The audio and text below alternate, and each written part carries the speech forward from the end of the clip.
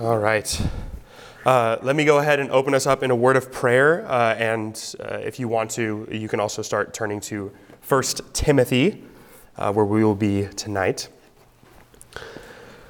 Our God and Father, we thank you for this time, for an opportunity to get into your word, to focus our hearts and our minds, to put off the busyness of the week, the arguments, the frustrations, whatever else is going on in life, and a time to center ourselves and our minds on your word, that it would be a lifeblood to us, that it would refresh our hearts, and Lord, that we would leave worshipful and in adoration of you. We pray this in your name. Amen. Right, so we are finishing through verse 11 this week of 1 Timothy chapter 1. But in order to put all of Paul's argument together, I want to start reading from verse 3 all the way through to the end of verse 11. Because what we've been doing over the last couple of weeks is putting together the pieces of Paul's argument bit by bit. And now we're going to get the huge payout of trying to see what is his full-orbed argument for the use of God's law in the life of the church for health. So I'm going to begin reading in verse 3. Just as I urged you when I was traveling to Macedonia, remain at Ephesus so that you may charge certain persons not to teach different doctrine, nor to devote themselves to myths or endless genealogies, which promote contentious disputes rather than stewardship from God, which is of faith. The goal of our teaching is love that issues from a pure heart and from a good conscience and from a sincere faith. Some people, by swerving from these, have wandered away into vain discussion, desiring to be teachers of God's law without understanding either what they are saying or the things about which they make these confident assertions. Now we know that the law is good, provided one uses it lawfully, understanding this, that the law is not laid down for the just, but for the lawless and the disobedient, for the ungodly, for sinners, for the unholy, for the profane, for those who strike their fathers and their mothers, for murderers, for the sexually immoral, for men who are homosexuals, for enslavers, for liars, for perjurers, and whatever else is against sound teaching, in accordance with the gospel of the glory of the blessed God, of which I have been entrusted. These verses are Paul's full introduction to his letter. He's introduced us to the central problems going on in the church that Timothy is pastoring. And these words kind of serve as guardrails for us to understand the rest of the letter and all the disputes that are going to be brought up and unearthed as we continue to move forward. So the central premise that I want you to keep in front of your eyes tonight is that the law is to be used rightly, and a right use of the law needs the gospel. So if you think about how the law and the gospel go together in Paul's understanding, they lean on each other as mutually helpful and mutually edifying for the church. If you have the gospel without the basis of the law, you are going to misunderstand and misuse and fail to really grasp what the gospel is about. And if you have the law apart from, the good news of the gospel, you're also going to misuse and understand and abuse the law's use. So the law and the gospel are mutually edifying, mutually encouraging for the church. And I think this is the full thrust of what Paul means when he says, provided one uses the law lawfully, provided one uses the law rightly. We've been playing with the idea for a couple of weeks now. What does it mean to use the law lawfully? We've been going almost word by word through Paul's list there. And now we see Paul's full argument is the law's lawful use is according to the gospel of the blessed God. So the gospel informs how the law is to be used. And so we're going to spend a little bit of our time then exploring why would Paul need to say that, and what are ways that we can go wrong with the law and the gospel trying to put those two things together. So it's not a stretch to say that Paul is defending misuse of God's law on the ground in context. You can see that right before he begins to list out the law of God. He says, there are those who, desiring to be teachers of the law, but not knowing what the law is, or what they are saying, or about the things which they make confident assertions. So the problem on the ground is that these people want to be law teachers, but they don't get the law, they don't understand it, and Paul goes on to argue they're actually guilty of violating it. And he corrects their misunderstanding not only by naming the law, but naming the gospel in verse 11, according to the gospel of the glory of the blessed God. And then he says, of which I have been entrusted. So Paul, remember at the beginning of the letter, charges Timothy to rebuke false teachers. And Paul feels a sense of responsibility because he's also been entrusted with the gospel, the protection of this gospel. And for him, protecting the gospel also means protecting the law and protecting sound teaching of both of these things. So then the question becomes, well, what are some wrong uses of the law that we could understand on the ground?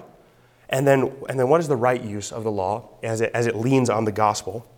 I think a helpful way to think about this, if you know the old Brothers Grimm fairy tale story of Goldilocks, you have she goes in and you need that just right thing for her to be happy and satisfied, right?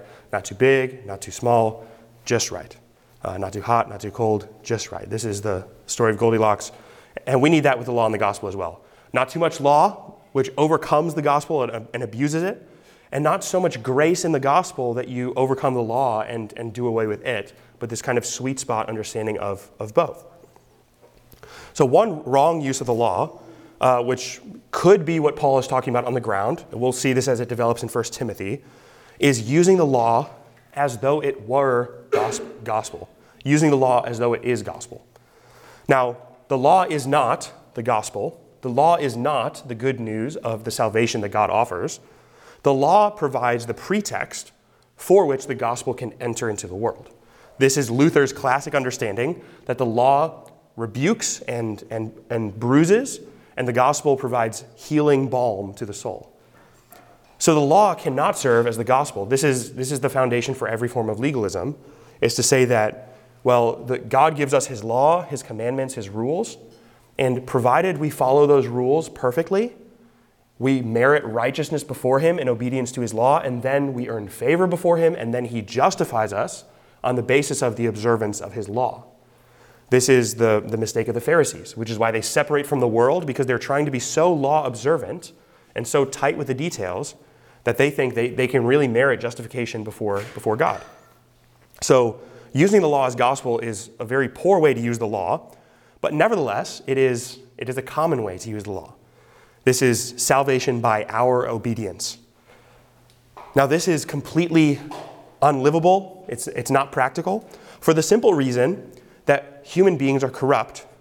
And so anyone with an honest self-assessment who's not totally blind to their own nature and work in the world would have to understand that they do fall short of God's law. Now, the reason some people think that it is possible is because they conflate obedience to the law with merely external displays of righteousness and not the internal heart that the law also demands. Now, you might think about Ezekiel 36 or Jeremiah 31, where God promises in the new covenant to put his law within the hearts of people.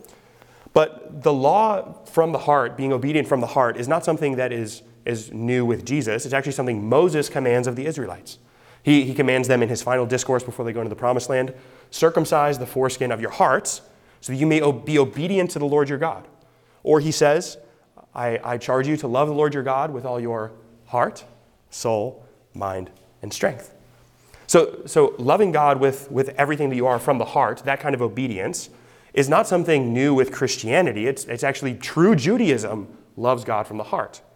The problem is, the law can't accomplish that. The law tells you what you ought to do and what you should do, but also what you are incapable of doing on your own because you are corrupt by nature. So what happens when someone says the law is righteousness is they have to redefine what it means to actually be obedient to the law. And thus they redefine it as merely external displays, and not only external displays, but only external displays that other people can see. So this is what I would like to call the righteousness of politics. So politicians are well known for putting on one front to the world and kind of covering up as much else as they can get away with. This is why people don't trust politicians. And it's because they know that in order to get elected to office, you don't actually need to be righteous. You just need to project a certain kind of righteousness in line with your voting base, and then you can make it to office. This is not the right understanding of God, because God actually doesn't just see your external, he sees everything, the internal, the external, all of it. And moreover, it is hypocrisy to do something externally which is not rendered true internally. So this is a completely unlivable way to use the law. The law is not the gospel. Salvation cannot be merited by obedience. And false external obedience isn't true obedience. And also, false external obedience also devalues repentance. If you live in a culture or in a Christian community that has misused the law in this way, there will be little to no repentance of any kind. Publicly, privately, perhaps you have experienced relationships like this where people don't want to confess that they've ever sinned. They want to save face. They want to be seen always as in the right. It is a devaluing of repentance because repentance is weakness. If you need to be obedient in order to be saved, well, you don't want to tell people when you messed up. You don't want to tell people when you fell short of God's glory. So repentance is devalued almost to the point of oblivion. And so that's not a livable way. That's not the grace that God invites us into as believers. That's not what's in view when Paul says lawful use of God's law. There's another misunderstanding of the law. And I said it's possible that the false teachers on the ground in 1 Timothy are misusing the law as a means of obedience. But I think what the rest of the letter will show us is while that might be a possibility, the more common distortion of the law is that the law is undone or overthrown by the gospel.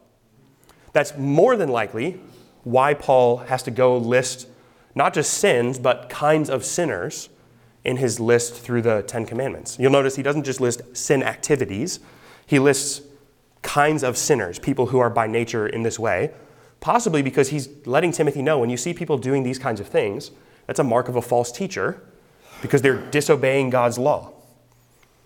Now, that's likely the false teaching that's going on in 1 Timothy. There's kind of free grace theology, which says something to the effect of God's law is only purpose is to drive us to the cross, but it doesn't tell us how we ought to live. It doesn't tell us what God requires of us. It simply tells us that we fall short of God's glory and we are dependent on his grace, but it goes no further. Now, this is an undesirable way to live. One, because it's in contradiction with Jesus' own teaching in the New Testament. But before we get to the scriptural argument, I just want you to think about a worldview lived in this way. Imagine living not in external obedience at all to God's law and walking around the world and claiming, but I love God and I serve him. And people look at your life and they say, but your life doesn't show any of that. I was struck this week and last week we were required some reading for one of our seminary classes where Athanasius, one of the church fathers, makes a defense for the incarnation.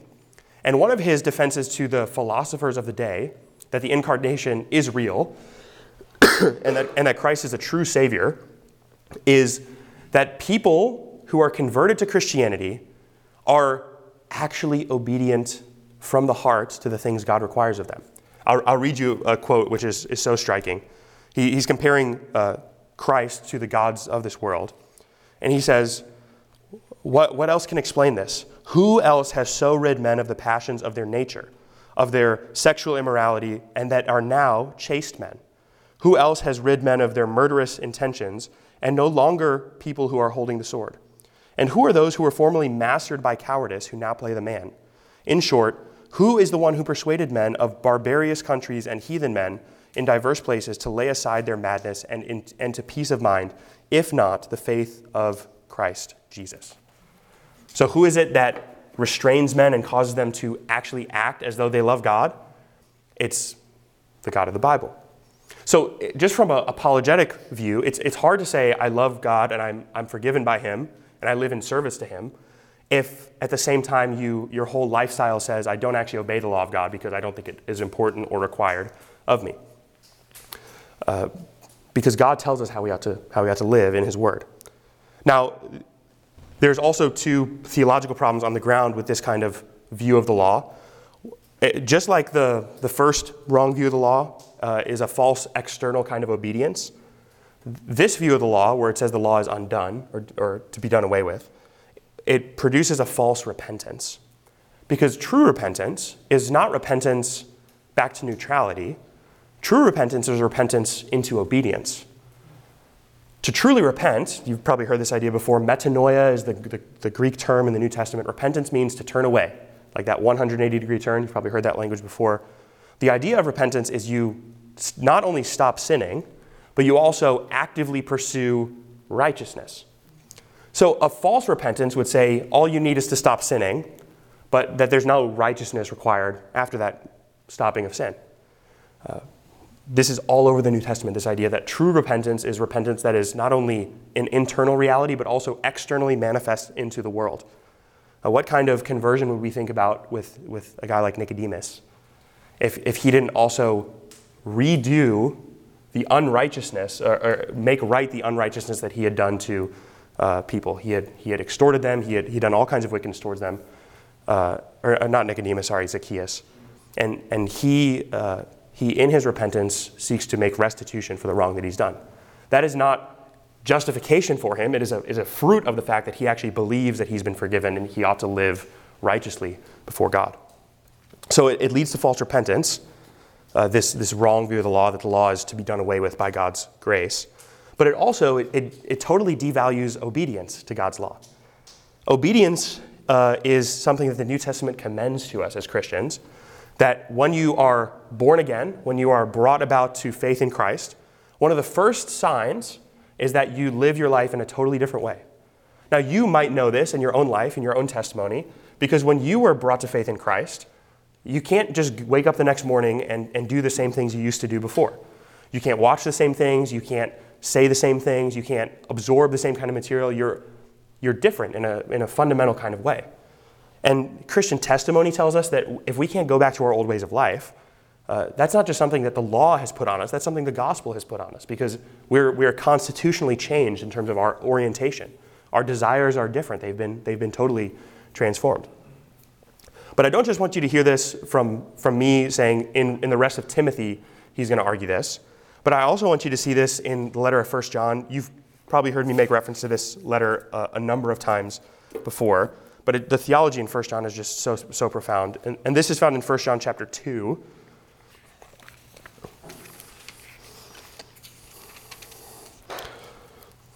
Verse 15 through verse 17.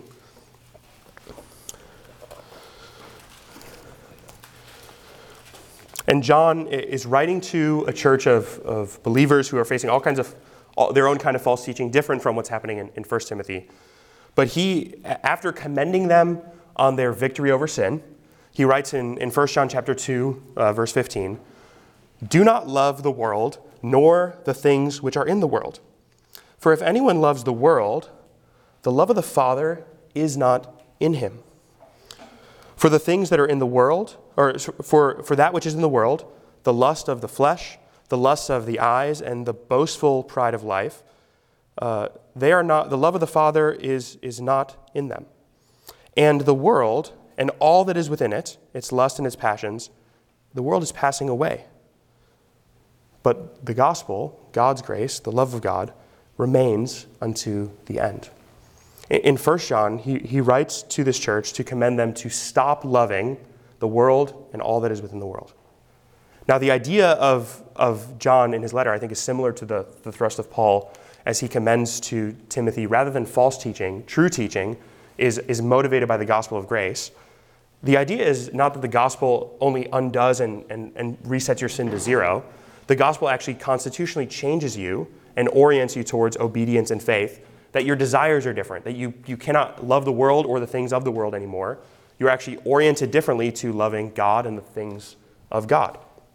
I think that's the idea that Paul is getting at here as well. So a wrong use of the law in part is aimed at seeing the law as gospel. That's not true. Another wrong use of the law is to see the law as being undone or overthrown by the gospel. But then that leaves us with the right view of God's law. What is the right view of it, that Goldilocks, that sweet spot ideal, which is that the law and the gospel mutually support and undergird one another and help us to understand how we really ought to see each of them. That the law informs the gospel and the gospel informs the law, and both of them are useful for the church to be healthy. So what would that look like on the ground? This would be the idea of salvation, not which is merited by obedience, but salvation which causes obedience. Salvation which produces obedience. This is often, in America, conflated with the first idea that I proposed of legalism. If you are different from other Christians in how you want to live and walk, and that's because of God's working in your hearts to call you to obedience and faith, other Christians who are not wanting to be obedient in that way, other people who call themselves Christians, will look at that and say, that looks just like legalism, because it looks like you're valuing God's law and wanting to be obedient to it. But this is a totally different kind of thing than legalism, because legalism says, obey so you can have salvation. And the true gospel and the law together would say, you obey because you already do have salvation. Because you already are a son of the King, you walk and live as a son of the King. You no longer pursue the things of this world because you are not of this world. You are simply a pilgrim passing through. This view of God's law, I think, provides the most livable view as a Christian, but also it provides the greatest freedom for the Christian to live in this world, because God's law, rightly used to color in what the gospel is, what is required in the gospel, and also what is required as a result of the gospel, that use of God's law provides life. That's kind of what I've been saying for the last couple of weeks, is the law is not just something that tells us to flee to Christ and the cross, but after we come from Christ, we are pointed back to the law, back to what is required of us, and now we are actually, with a new heart and a new spirit, told to live in obedience to this, and we actually can do so because of the grace of God, which is at work within us. Not perfectly, but in a way that is constitutionally different than before we were saved. We can actually be obedient from the heart because our desires are different.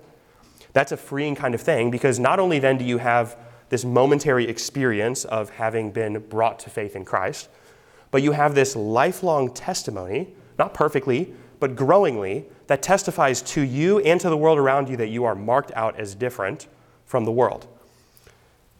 So that when you are tempted to sin, you can say things like, well, I'm actually different, and I've been on a different path for a whole long while now, and I'm not going to give up on that now, just because I stumbled and fell. I can actually get right back up and continue to walk in the grace of God, because it is His grace which supports me and undergirds this effort. It's a kind of freedom which is different from the world, because the world is despair. The world would say that Christians shouldn't pursue this kind of thing because it honestly offends the world when Christians live in obedience to God's law, because it exposes how short they fall of God's law, which they already know, but it's also hard when you see other people wanting to live in obedience to God's law and you don't desire to do so.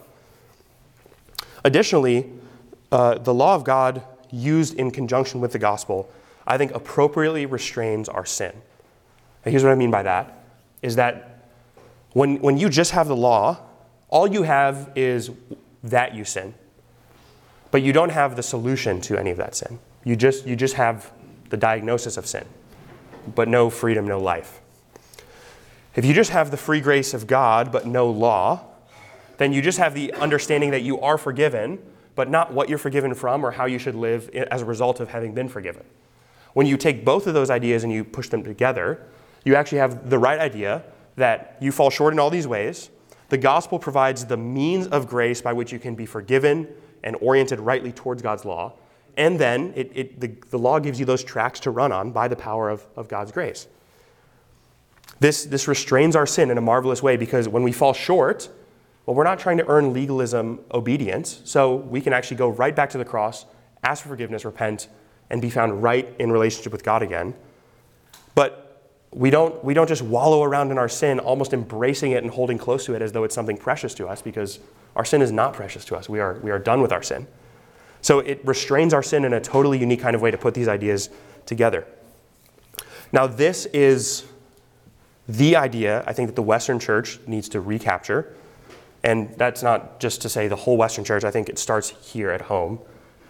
To actually live in the world in a way that the world says, Christians actually do have something different going on.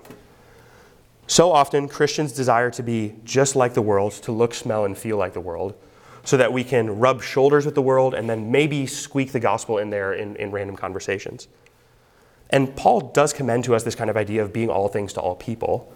But what he means by that is not being like the world so that while the world's drowning in sin and you're drowning in sin, you can cry out to the world and say, well, I've heard about this man named Jesus. You actually have to come at the world from a position of having been rescued and offering rescue. Imagine a coastal rescue diver, a coastal rescue swimmer who goes to someone who's caught out in the middle of a storm on the ocean, and who from their rescue boat sees the person drowning in the water and goes to that person, jumps in the water with them with no equipment and says, I'm drowning with you too, but don't worry, there's a rescue boat over there. The person who's drowning would say, what are you doing? You were the one who was in the boat, who could have provided that means of escape, and now you've jumped in the water with me, and now all we're doing is both looking at the hope that we have, but without any real salvific ability to us.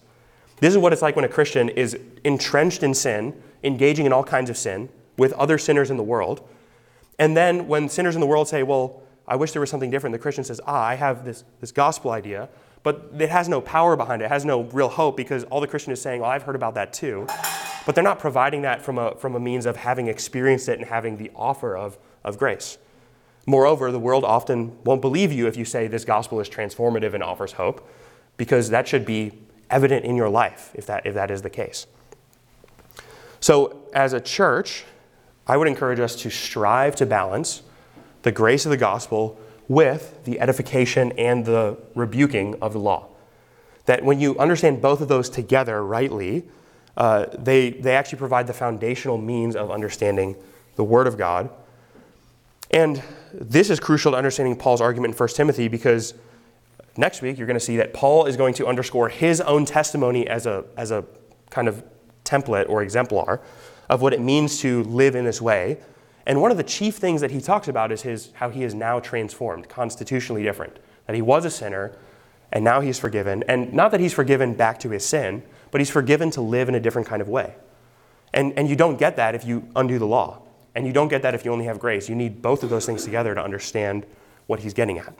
And that's not just to say that you misunderstand the law, but you can still somehow keep the gospel. If you misunderstand the law, you also lose the gospel. If you misunderstand the gospel, you also lose the law. You actually need both of them together to point to one another, and both of them together offer this complete picture of the Christian life. The gospel is the grace of Jesus, but Jesus is saving us from something and into something, and the law is the background for what he's saving us from and also the pretext into what he's saving us to. That the gospel is the power, but the law is still the railroad tracks that we run on as believers. So with that, let me just close in a word of prayer, and then we can get into some more discussion. God, we thank you for this text, these words, this opportunity to study and explore these ideas in Scripture. Lord, we ask for you to help us as we are often new to these things, weak in these things. So often we fall short of your glory, and yet we know that you offer grace in Christ Jesus, that we do not have to merit salvation on our own accord. That is freely offered to us. But Lord, neither do you tell us to just be forgiven and go on in sin. You actually call us to a new way of life, a new pattern, a new transformed heart, a new way of living. And Lord, we pray for your grace to abide in both our sin and in our living, that we would be manifestly known as believers in this world, and also that we would know that you are gracious to us as we fall short of that standard. We thank you for all these things. Amen.